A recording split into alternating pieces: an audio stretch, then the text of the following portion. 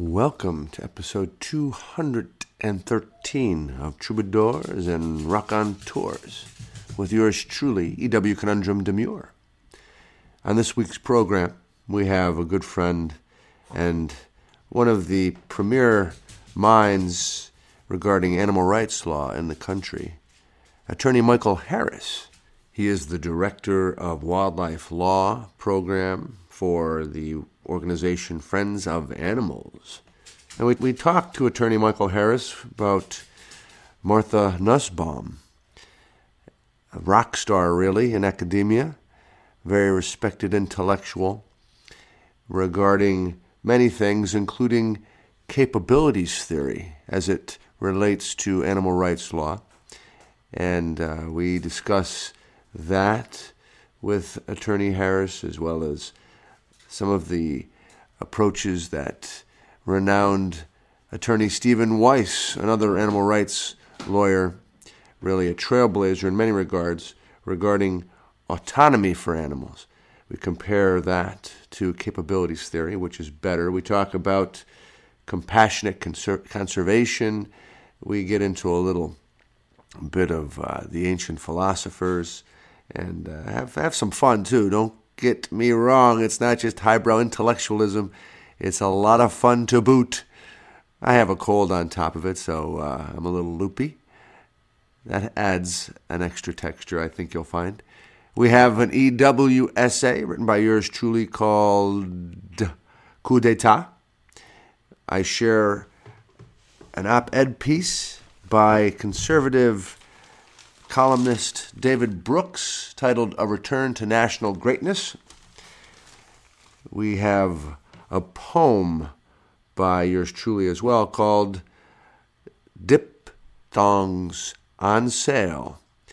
And as of course is always the case, several great tunes. Let's get started, and it's nice to have you with us here. Episode 213 of Troubadours and Rock on Tours.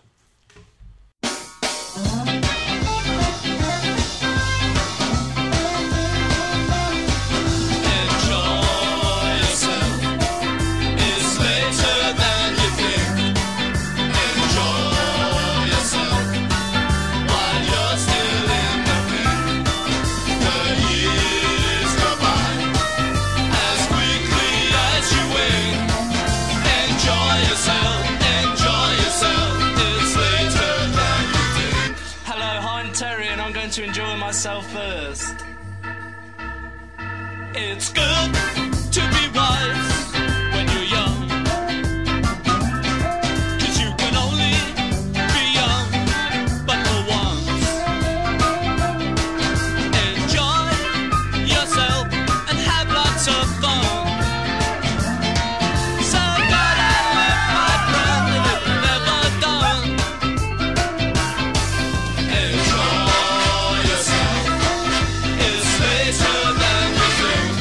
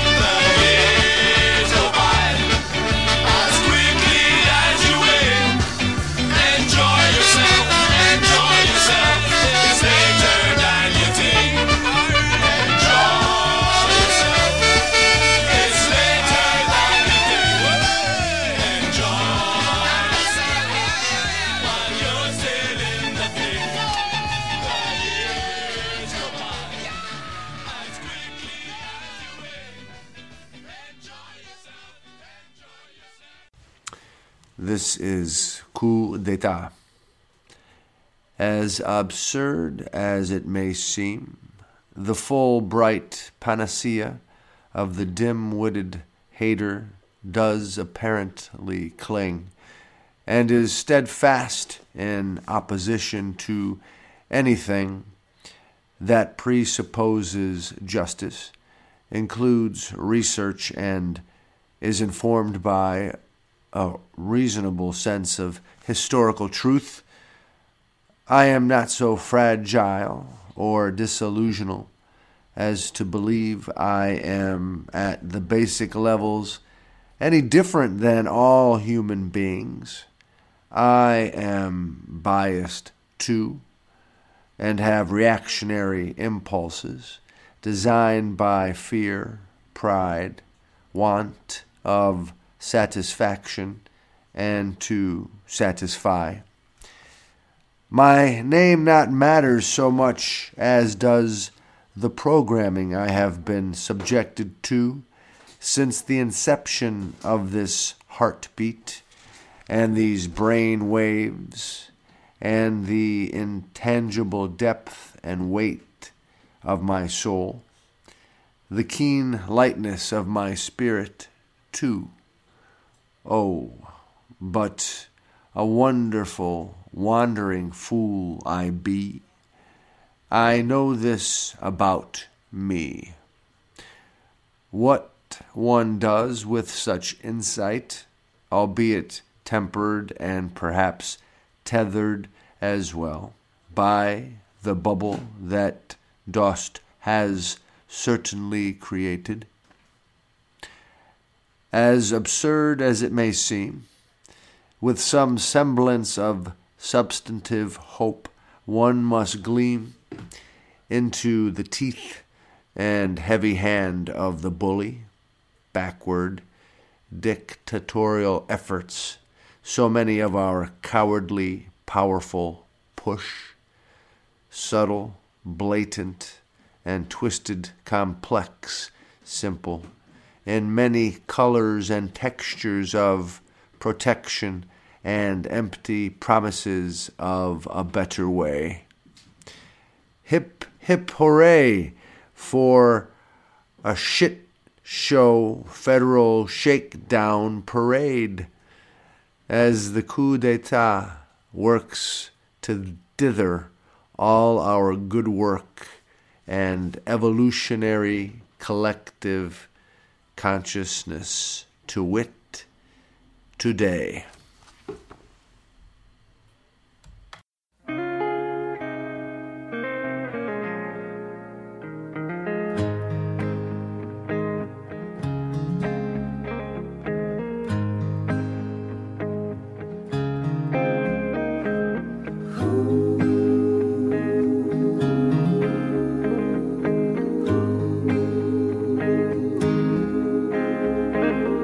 Out there in the world, can't you feel the change in times? People out there grabbing every nickel, every dime.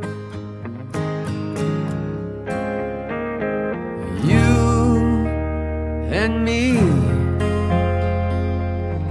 tell me, baby, what's it gonna be? All I'm trying to find is just a little peace of mind. Now when I was a young man, I believed in everything. Now I'm not a young man and I don't know what song to sing. I've been straight, I've been true, I've been knocked down black and blue. All I'm trying to find is just a little peace of mind.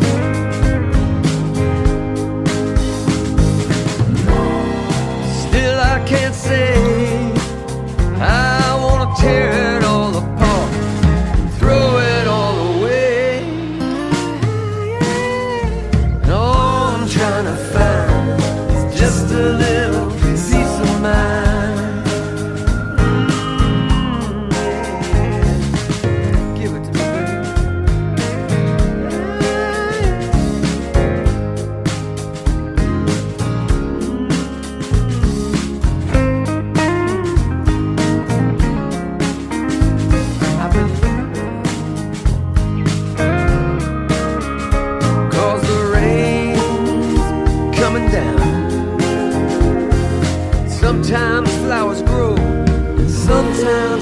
drown.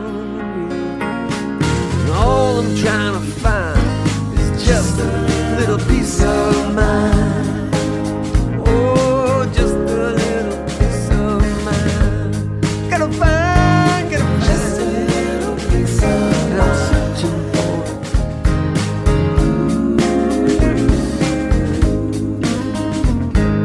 Just a little piece of. Now you wake up every day and you wonder, man, what's the news gonna say? Battle over here, no bombing over there. Drought down south and a hurricane up north. You look in your pocket, you got nothing left. But you gotta keep on trying. Gotta find it, yeah. Gotta find it. Gotta keep on, just a little piece of mind.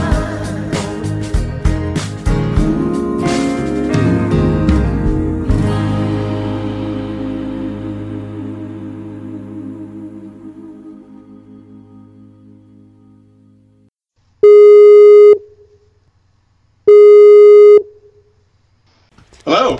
Michael Harris, Friends of Animals. Is this who I am speaking with? It sure is. How are you, EW? I'm fine. Ladies and gentlemen, the Director of Wildlife Law Program for Friends of Animals, Attorney Michael Harris, a good friend of ours here on Troubadours and Rock on Tours. And I have a bit of a cold. I apologize to you and everyone listening, but we'll get through it. Hopefully I don't sound too nasally. No, I wouldn't have known. I'm sorry to hear that. It's going around our area as well. Is it? Yeah, my little kids. Yeah, my son has it. He's with the 5-year-old, so he gets everything that comes around. Well, that's exactly how I got it too from my kids. Yeah. But nonetheless, how's everything going, sir? Things are great. Having a very productive start of our year, although since the last time we talked, we live in a completely mixed up, upside down world. But oh my God, yeah, that's an understatement. We still have to try to survive and continue on, right? Yeah, maybe we'll get into that. I know you're talking about who won the Golden Globes. Yeah. Oh, definitely. I mean, I've never seen such amazing acceptance speeches before. Yes, Meryl. But let's. I know you're excited about something that's going on with your organization, Friends of Animals. You have a new associate, I guess, someone who's helping you with some things. Martha Nussbaum, right? Well, I wouldn't call her an associate. She's an amazing woman. If your viewers don't know who she is, she's a professor of philosophy at the University of Chicago, and she's a renowned, and I mean, probably with respect to folks in our world, she's probably going to go down in history as a Socrates type. But she's a renowned philosopher and feminist. She's been around for about 30 years now, and just has got amazing things to tell us about our world. Interestingly, she was here in Denver this past Monday with those of us at the Friends of Animals. We did a presentation about animal rights, something that Martha is a strong supporter of. But she also did a speech earlier in the day that I was able to attend about the political election and the psychology of fear and the politics of fear. So she has a lot to say about a lot of things that are going on in our world, and she's got quite a broad breadth of knowledge. Yeah. She's, as you said, she's a rock star basically in academia. She's in particular with the humanities. I know a bit about her myself from over the years. When you first mentioned Martha, I didn't know who you were talking about, and but then you informed me it was Nussbaum, and wow, I mean, The Fragility of Goodness is one of, I think, her most important and well-known books, but she's written several. And as you mentioned, Socrates, that level of a philosopher she indeed is. She's the person that goes around and criticizes Noam Chomsky, and he makes note. Yes. Yeah. Yes.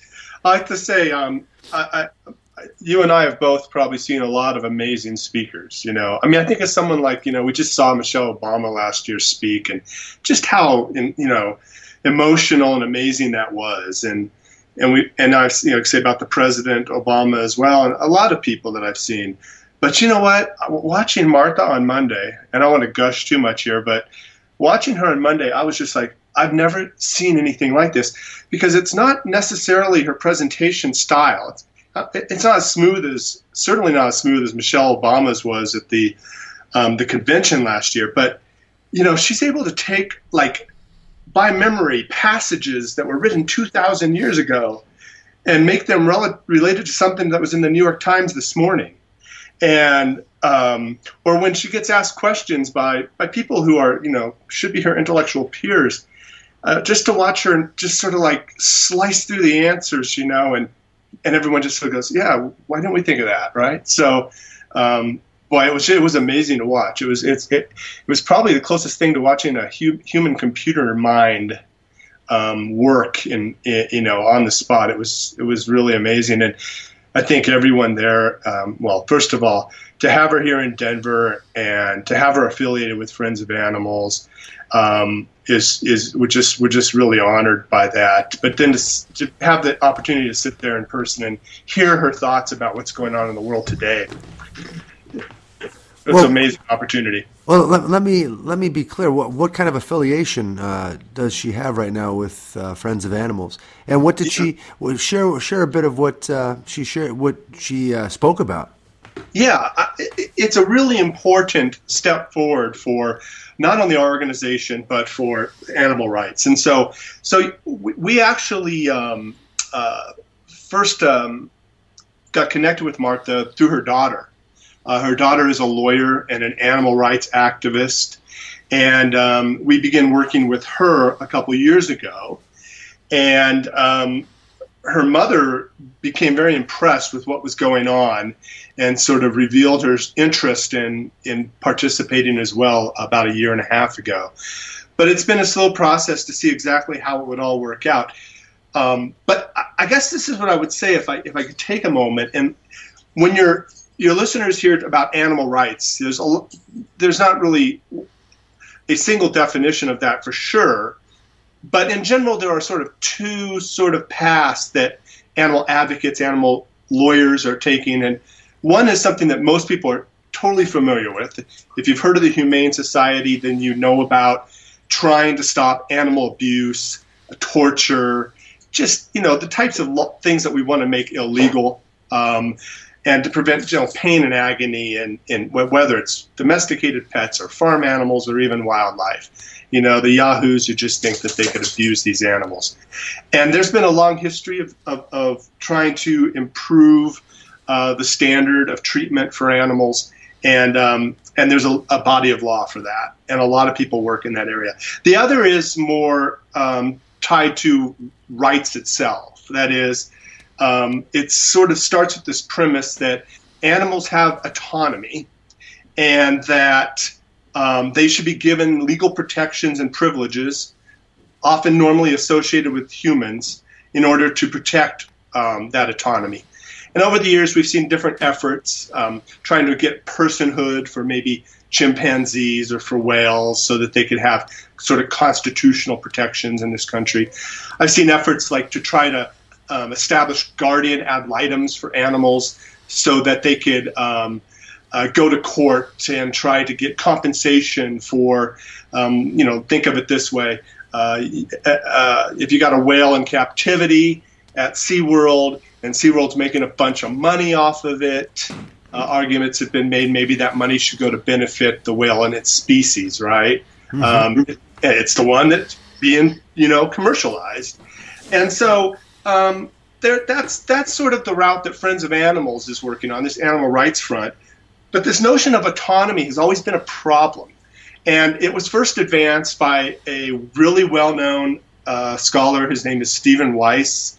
He should be given tons of credit for leading the way with respect to animal rights over the last 20, 30 years. But this notion of autonomy has always caused real problems, because what does that mean? Philosophers would tell you that autonomy means a lot of different things, and Martha would go into that in more detail if she was here. But the reality is that when it's written down in briefs or when it's being argued in a case in a courtroom, it often sounds a lot like intelligence. Right. And so, a chimpanzee, high level of intelligence, a whale, a dolphin. But from a standpoint of someone who has a broader perspective on animal rights, that's not a very good way to characterize autonomy, because it leaves out, potentially 90% of all animals, because we don't know their intelligence level, or they don't express it in a way that that makes us sort of inherently understand it by its facial recognitions, the way it acts, the way it can sort of communicate with us. Very few animals have reached that level with their relationships with humans. So, and it's also caused a real problem for Steve and others in the courtroom, because even when judges are convinced that a particular animal like a chimpanzee is highly intelligent and displays some level of autonomy, the judges have said, well, is that really enough? Is that what a person is all about? And the courts that have opined on it have sort of thought, don't persons really also need to be able to exercise rights and obligations of citizenship? And and since an animal can't do that, then even if they're autonomous, they shouldn't be really given rights like persons.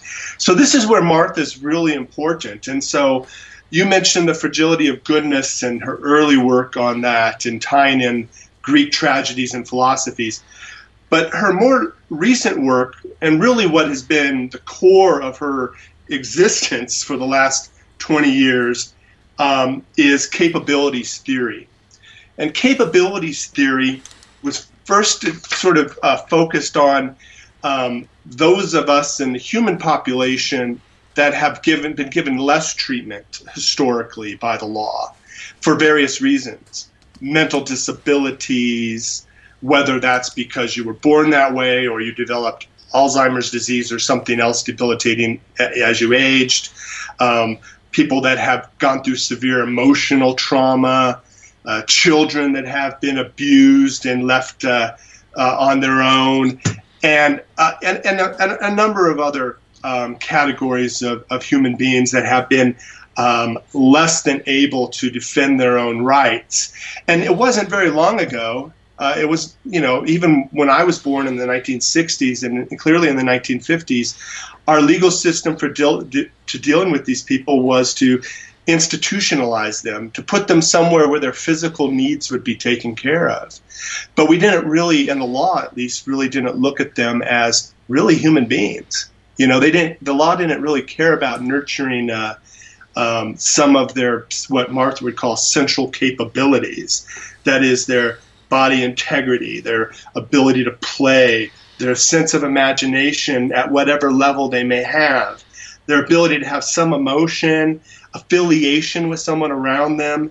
Quite honestly, I think it's more simply put, an ability to have some type of meaningful life. And so Martha's work has been instrumental, and others who have adopted the capabilities approach in helping to lay the basis for expanding legal rights for these types of people. And it naturally lays the foundation for providing additional rights for animals as well. And Martha has embraced this in more recent times, and she actually wrote a book, or co-authored a book on animal rights, applying the capabilities theory. And her daughter has been really instrumental. Her daughter thought from an early age that her mother's work could play out in the animal world. So through capabilities, capabilities theory, it opens up or adds to, redefines the idea of autonomy and the legal argument of whether or not someone should have that. I would say what it does is it lays the foundation for why we should provide, whether it's an animal or a human that is not necessarily functioning at the type of emotional level that that most of us are, for treating them with the same respect and dignity, giving them the same legal protections. For instance, you and I expect to decide where we want to live and who we want to live with and how we want to make ourselves happy. Some people in this world are not necessarily able to make those decisions, but that doesn't mean that we should just institutionalize them. Our legal system should design a way through guardian ad litems and other mechanisms to try to ascertain what would best provide a living situation for that person so that they can live up to their full capability, even if those capabilities are diminished. And I imagine, there are inherent problems with that, given in many cases the kind of sentient beings we're talking about do indeed have a difficulty expressing or communicating to others clearly. So we wouldn't necessarily know what they really want or prefer. And you could say that with someone with Alzheimer's or a severe mental disability as well. The nice thing with animals is that the science is on this revolutionary forefront as well. In that, and you and I probably talked about this before, that, if you go back to the same time period we're talking about where someone with a disability was just treated as let's just make sure they're institutionalized and we physically are able to feed them and bathe them so that they don't become too disgusting or die or something, right? Right, the basic sort of approach, yeah. Right. But, we also took that approach with animals, like trying to figure out what they need, How much space do they need? How many mates do they need? How much food do they need? But today, the science, what is called compassionate conservationism and compassionate biology, starts to say, you know what? Animals, like humans, no matter what their intelligence level is or what their level of ability to express it to us, have really rich emotional and social lives. And so we have Martha's theory, right, about, we should focus our law on protecting the capabilities of animals, human and non-human alike. And we have the science saying they have capabilities. It's not just all speculative. We can show that animals can live meaningful lives.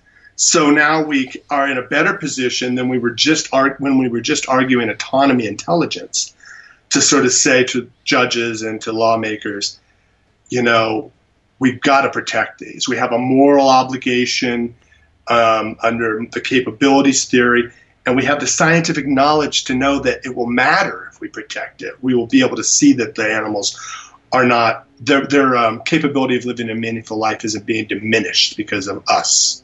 And how do we define that, though, Michael? How do we define that standard where we're not diminishing their capabilities? Well, it's tough, I think that as a good person and an animal rights activist, I think I should start with the assumption that all animals are able to live a capable life, and my interference with that should be avoided at all costs. Now, saying that I'm a good person and I believe that is different than saying the law should provide it. And I think that's is a slow track. I think what we have to do is, continue to rely on the development of science. So I believe, for instance, and you know this from our past conversations, that there is enough information right now to make a legal case that we have diminished the meaningful lives of animals like whales in captivities, elephants in captivities, chimpanzees in captivities, some large mammals. Just because we could note their behavior, we could even, using neurology, measure changes in their brain functions based upon the stress we induce to them. Whether we separate them from their mates or whether we keep them in a confined area, we could start to measure this. Now it's up to the science to start showing, start getting down to, Well, how do the storks feel being taken from the wild and stuck in captivity? How do blackbirds feel when we tear down all the trees to build houses? I think these are things that we have to try to be aware that there is likely an impact, and push and praise science to move forward to be able to demonstrate it, so we can demonstrate it to judges and lawmakers. And then I guess the end result that you would desire would be not having in captivity or the whales or elephants or storks, so that they can live to their potential, to their capabilities, and have not have them oppressed by human animals so much. That's right. And it's really, we don't really know ultimately in 50 or 60 or 70 years what we may know. It very well could be that you can create an environment where humans could interact with certain animals and make it less stressful on them, less infringing on their capabilities of living a meaningful life. That is, maybe the zoos of today are detrimental to them, but maybe some animals could do well in an alternative type of zoo that we don't even know what that looks like today. But I think what's important is that we need to, just as a people, be accepting of the fact that this may be true for animals, that we may be making them very miserable and diminishing their natural innate capabilities of living a meaningful life, and be willing to accept that where science can demonstrate it to some reasonable certainty, that we should make it illegal and try to use our laws to lessen our impacts on these animals. And where would we draw the line? Obviously, I think most people, I can't say most people, but I know I would agree clearly that you should not be going out for a big game to mount a head on your wall. That is unnecessary. Zoos I have also issues with because of the confinement and how animals are taken out of their habitat and such. But you mentioned blackbirds in a forest. If a forest needs to be taken down for, let's just assume a genuinely good project that would benefit human beings, do we forego that project that would help our species to save another species from stress or pain? Well, first, just one quick thing. I don't know. There's so much we don't know about it. I think what's really exciting right now is that scientists are embracing the idea that the animals do have capabilities, and they're really excited about studying it in all different levels. And it may turn out down the road, right, that a mouse. Have you ever seen the movie A Mousetrap? You know how it's living that really comfortable life. Yeah. It had all kinds of capabilities, but I'm just saying it may turn out that mice have like really, really dynamic lives, and they're capable of really experiencing a wide range of emotions and feelings. And it could turn out like an animal like a rhino is just a lump. We just don't know, right? Right. So we should be careful to judge it on any one character, right? It's easy to envision a rhino just standing around with, an IQ of 2 or something like that, not knowing what's going on and being happy anywhere, right? But we just don't know. That's the point. But to answer your question, I'm not saying we should make this stuff illegal. What I'm saying is that, and we call it a right to ethical consideration, that because these animals are likely to be able to live meaningful lives in whatever that means to them and to their species. So it's a very species by species approach, which helps with the science, because then they could study it on that basis. But we shouldn't take action and not consider that. That we should have an ethical duty to consider it. So if we're going to clear a forest, we should have to disclose that to the public, and we should have to take it into consideration And that itself could fundamentally alter our world in the future, right? When we first had to start realizing that people that we used to say were in a vegetative state still experienced emotions, they still made people around them happy, they still were able to form bonds with certain people.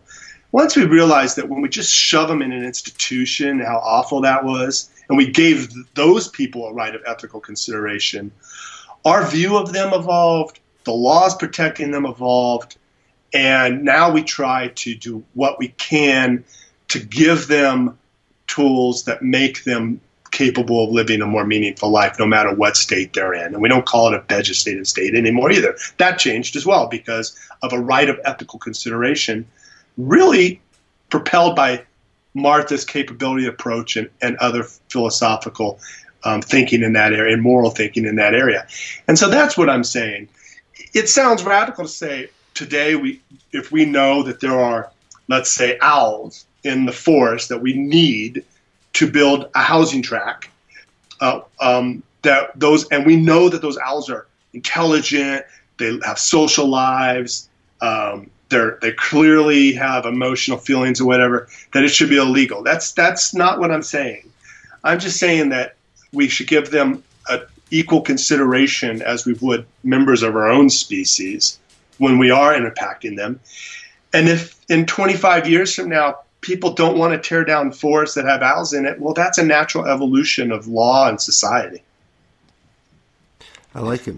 I mean, that is an obvious comparison, maybe an unfair sort of vice versa duality, but it's something that people would go to immediately. Like, well, you want us to harm ourselves, our own species, for another quote-unquote lesser species? I mean, and then you get into all of that, well, we are the dominant animal on the planet. For those who even are comfortable calling us animals, some don't even consider us animals. Yeah, they think we're way above that. Yes. Right, exactly. Now, you mentioned Stephen Weiss. I had him at law school where you and I had the good fortune to cross paths back in the 90s. And he visited us a few months ago here in Denver and watched his new film, Unlocking the Cage. I have great respect for him. But I think as a lawyer and you're in a social cause, you have to be willing to explore as many creative paths as possible. I think the autonomy path that Steve has championed over the years is starting to run its course. Right. And now Martha's path is one to take.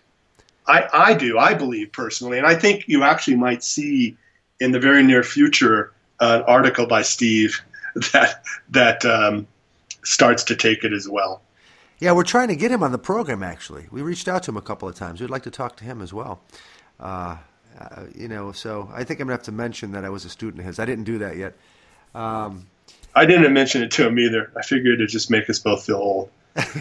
Yeah, him really old, probably.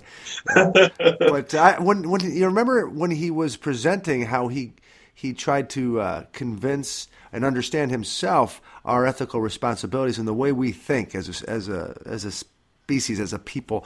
He was taking us through the earliest philosophers, right up, through present day Peter Singer and what have you, and up to where we are now. And you have to take that into consideration because it informs how we do look at ourselves and all other creatures on this planet. For example, if you're a Christian or a Catholic, St. Thomas Aquinas has influenced you greatly in the way that you look at other animals, the way you look at the natural environment.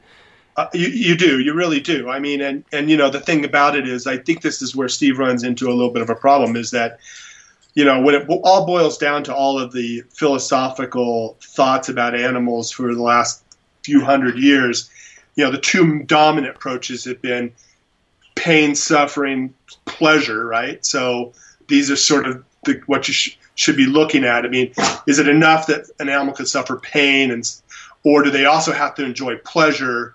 And does that pleasure have to be not just in the body but in the mind, right? Right. And then the other approach has been intelligence, which is a more recent approach. And unfortunately, I think Steve's autonomy approach has been too connected to intelligence because at the end of the day, he doesn't really know how to define it. Right. And when he picks animals like chimpanzees, they're going, well, you're just focusing on intelligence. So there's a flaw there that he can't get past now when trying to craft his arguments. I think so. Yeah. And I think Martha's work really gets him. And we can still talk about autonomy. I think that's important. I mean, in fact, one of Martha's central capabilities is bodily integrity, right? Right. So it is one of, but she has 12. Now that doesn't mean every individual, whether that you're talking about humans or an animal, a non-human animal, has to be able to live a capable life of all 12 of them in that sense. And I don't know if she would say you'd have to live more than one either. But when you look at the list, which is like, I'll just read it: life, bodily health, bodily integrity, play, sense, imagination, thought, emotion, practical reason, affiliation, and control over one's environment. Most animals display multiple ones. I mean, they do have bodily integrity. They have life. Many of them have some sense of imagination and thought and play and so forth. And these are the capabilities we're talking about. Yeah, these are what Martha calls her 12 central capabilities. I have at least one or two of them, I'm pretty sure. I do too, although, It depends on the day. Yeah, that's exactly right. Hey, I will say this. I like to point out that all of this that we're talking about, Martha's work and this right of ethical consideration, it actually has historical roots in a show that we all adore called Star Trek, because it's the primary mission not to interfere with life. You're right. So we've actually taken a huge step back in that sense on our own planet. But if you remember, that was always this underlying moral dilemma, particularly when the species was by its very nature harmful to the crew of the Enterprise. I remember. That's great. Artists oftentimes are ahead of the curve. Yeah. Now, Michael Harris, that's about all the time we have for this go-round on Troubadours and Rock on Tours. Again, this is Michael Harris, a good friend of mine, and more importantly, for you guys, a very, very intelligent, capable, to say the least, attorney for the Friends of Animals organization. He's the director of wildlife law. And I think as years go on, Michael, we'll be talking about you in a similar context as we've been talking about some of these other folks today. I really am very impressed and very proud of all you're doing. Well, thank you, EW. I appreciate that. And I'm very happy to be riding the coattails of Martha Nussbaum a little bit. Just a little bit. Tiny bit. Yeah, you should. So until next time, good luck with everything. And I also, want to talk to you in the future about what you think regarding the present administration and Congress in D.C. and how that affects some of what you're doing. I think I'll go get a drink. So that might be a good idea. Okay. All right, Thanks. sir. Bye. Bye.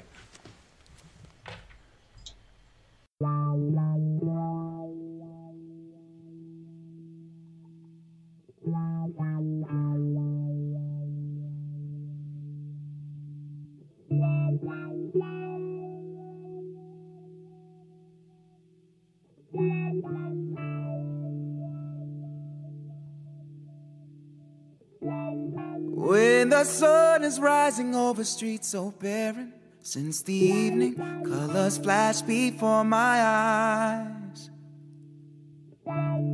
I feel like a child so young and new. In 92 I listened to what my father said. Keep all your dreams, keep standing tall. If you are strong, you cannot fall. There is a voice inside us all. So smile when you can. When you can.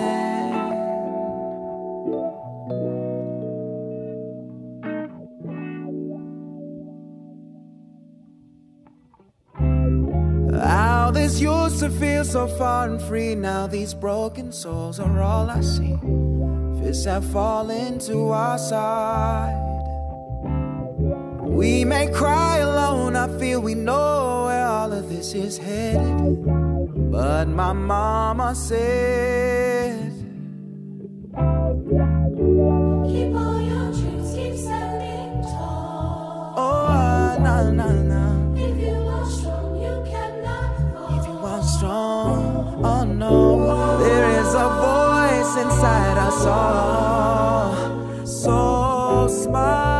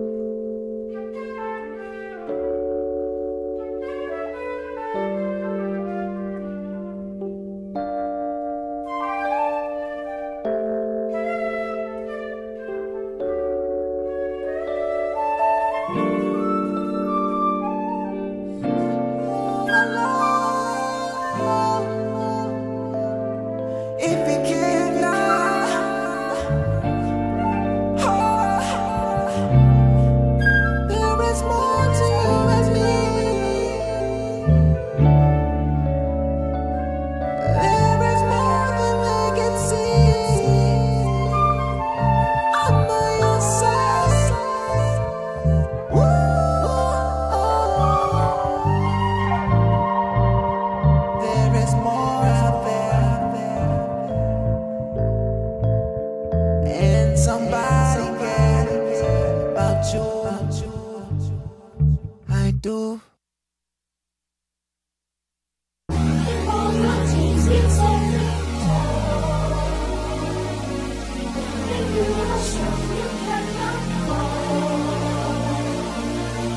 Keep all your dreams, keep standing tall.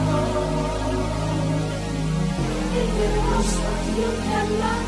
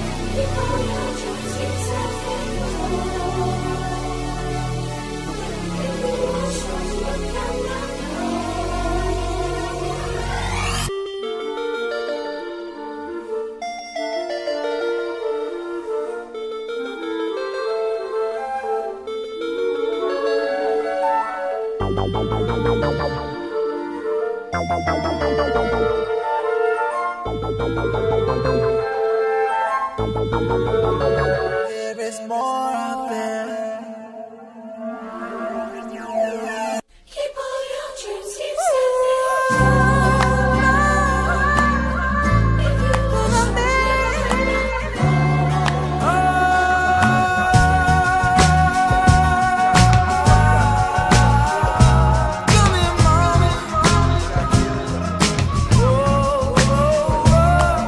When God gives Himself.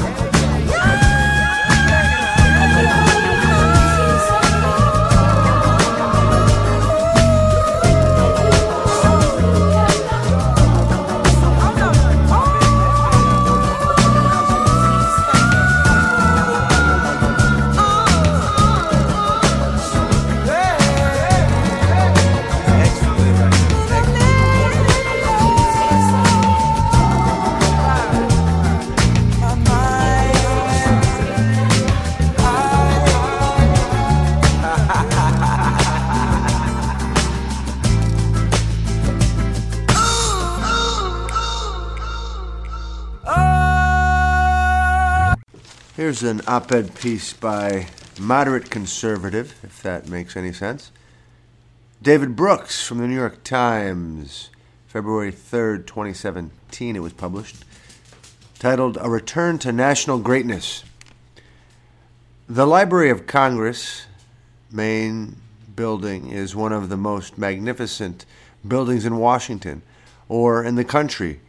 It was built in a pivotal, tumultuous time during the 23 years in the late 19th century that it took to design and build the structure. Industrialization transformed America. More people immigrated to America than in the previous 250 years combined.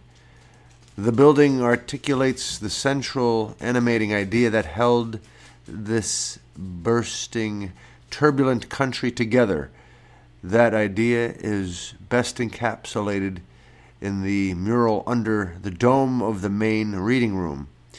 A series of monumental figures are depicted, each representing a great civilization in human history and what that civilization contributed to the human story. It starts with a figure representing Egypt, written records, and then continues through Judea, religion, Greece, philosophy, Islam, physics, Italy, the fine arts, Germany, printing, Spain, discovery, England, literature, France, emancipation, and it culminates with America, science. In that story, America is placed at the vanguard of the great human march of progress. America is the grateful inheritor of other people's gifts. It has a spiritual connection to all people in all places, but also an exceptional role. America culminates history. It advances a way of life and a democratic model that will provide people everywhere with dignity. The things Americans do are not for themselves only, but for all mankind. This historical story was America's true myth. When we are children, and also when we are adults, we learn our deepest truths through myth. Myths don't make a point or purpose an argument. They inhabit us deeply and explain to us who we are. They capture how our own lives are connected to the universal sacred realities. In myth, the physical stuff in front of us is also a manifestation of something eternal, and our lives are seen in the context of some illimitable horizon. That American myth was embraced and lived out by everybody from Washington to Lincoln to Roosevelt to Reagan. It was wrestled with by John Winthrop and Walt Whitman. It gave America a mission in the world, to spread democracy and freedom. It gave us an attitude of welcome and graciousness, to embrace the huddled masses, yearning to breathe free and to give them the scope by which to realize their powers. But now the myth has been battered. It's been bruised by an educational system that doesn't teach civilization, history, or real American history, but instead a shapeless multiculturalism. It's been bruised by an intellectual culture that can't imagine providence. It's been bruised by people on the left who are uncomfortable with patriotism, and people on the right who are uncomfortable with the federal government that is necessary to lead our project. The myth has been bruised, too, by the humiliations of Iraq and the financial crisis, by a cultural elite that ignored the plight of the working class and thus broke faith with the basic solidarity that binds a nation. And so along come men like Donald Trump and Stephen Bannon with the counter-myth. Their myth is an alien myth, frankly, a Russian myth. It holds, as Russians reactionaries hold, that deep in the heartland are the pure folk who embody the pure soul of the country, who endure the suffering and make the bread. But the pure peasant soul is threatened. It is threatened by the cosmopolitan elites and by the corruption of foreign influence. The true American myth is a dynamic and universal one, embracing strangers and seizing possibilities. The Russian myth that Trump and Bannon have injected into the national bloodstream is static and insular. It is about building walls, staying put. Their country is bound by its nostalgia, not its common future. The odd thing is that the Trump-Bannon myth is winning. The policies that emanate from it are surprisingly popular. The refugee ban has a lot of support. Closing off trade is popular. Building the wall is a winning issue. The Trump and Bannon Anschluss has exposed the hollowness of our patriotism. It has exposed how attenuated our vision of national greatness has become and how easy it was for Trump and Bannon to replace a youthful vision of American greatness with a reactionary, alien one. We are in the midst of a great war of national identity. We thought we were in an ideological battle against radical Islam, but we are really fighting the national myths spread by Trump, Bannon, Putin, Le Pen, and Farage. We can argue about immigration and trade and foreign policy, but nothing will be right until we restore and revive the meaning of America.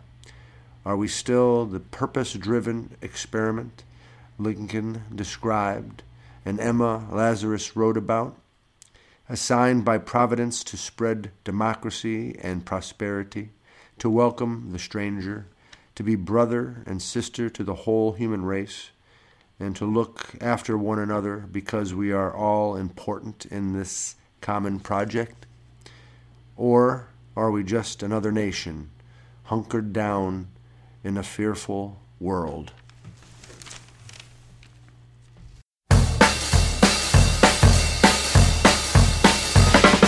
Everybody talking about the All-American. Knocking down walls like a bombardier again. Hair falling down like a razor blade. Breaking every heart by the way she played. Everybody talking about the All-American. Everybody talking about the All-American. If the beat don't fly, hold your breath and count to 10. Got an act, got a blast, got a heart of gold. Up every night and I'm feeling cold.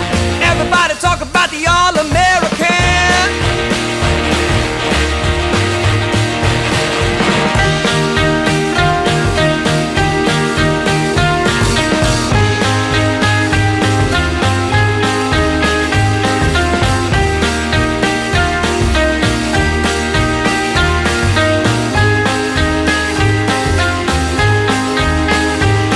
Got an act, got a blast, got a heart of gold. Up every night and I'm feeling cold. Everybody talk about the All-American.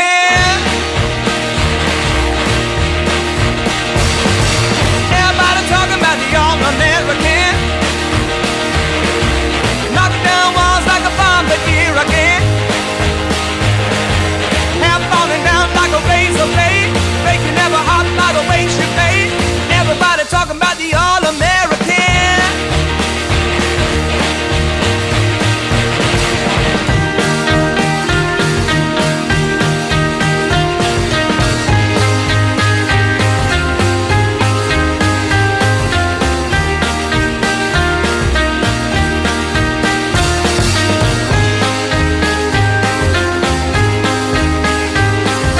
Hair falling down like a razor blade. Breaking every heart by the way she played. Everybody talking about the All-American. Diphthong, dipped in raspberry clover, so that it can be eaten by that beauty wearing the thong. So sexy, so sultry, so wild and cool and free. the diphthong be magical and on sale this weekend for you and me. I can't teach you anything. Please, teacher, teach me something. Nice teacher, teach me something. I'm as awkward as a camel. That's not the worst. My 2 feet haven't met yet, but I'll be teacher's pet yet, 'cause I'm going to learn to dance or burst. Nothing's impossible, I have found. For when my chin is on the ground, I pick myself up, dust myself off, start all over again. Don't lose your confidence if you slip. Be grateful for a pleasant trip and pick yourself up, dust yourself off, start all over again. Work like a soul inspired till the battle of the day is won. You may be sick and tired, but you'll be a man, my son. Will you remember the famous men who had to fall to rise again? So take a deep breath, pick yourself up, dust yourself off, start all over again. I'll get some self-assurance if your endurance is great. I'll learn by easy stages if you're courageous and wait. To feel the strength I want to, I must hang on to your hand. Maybe by the time I'm 15, I'll get up and do a nifty. All right, I'll show you again. Now remember, 3 steps to the left, 3 steps to the right. That's the right. And turn. All right. 1, 2, 3. 1, 2, 3. I know, I'm fine.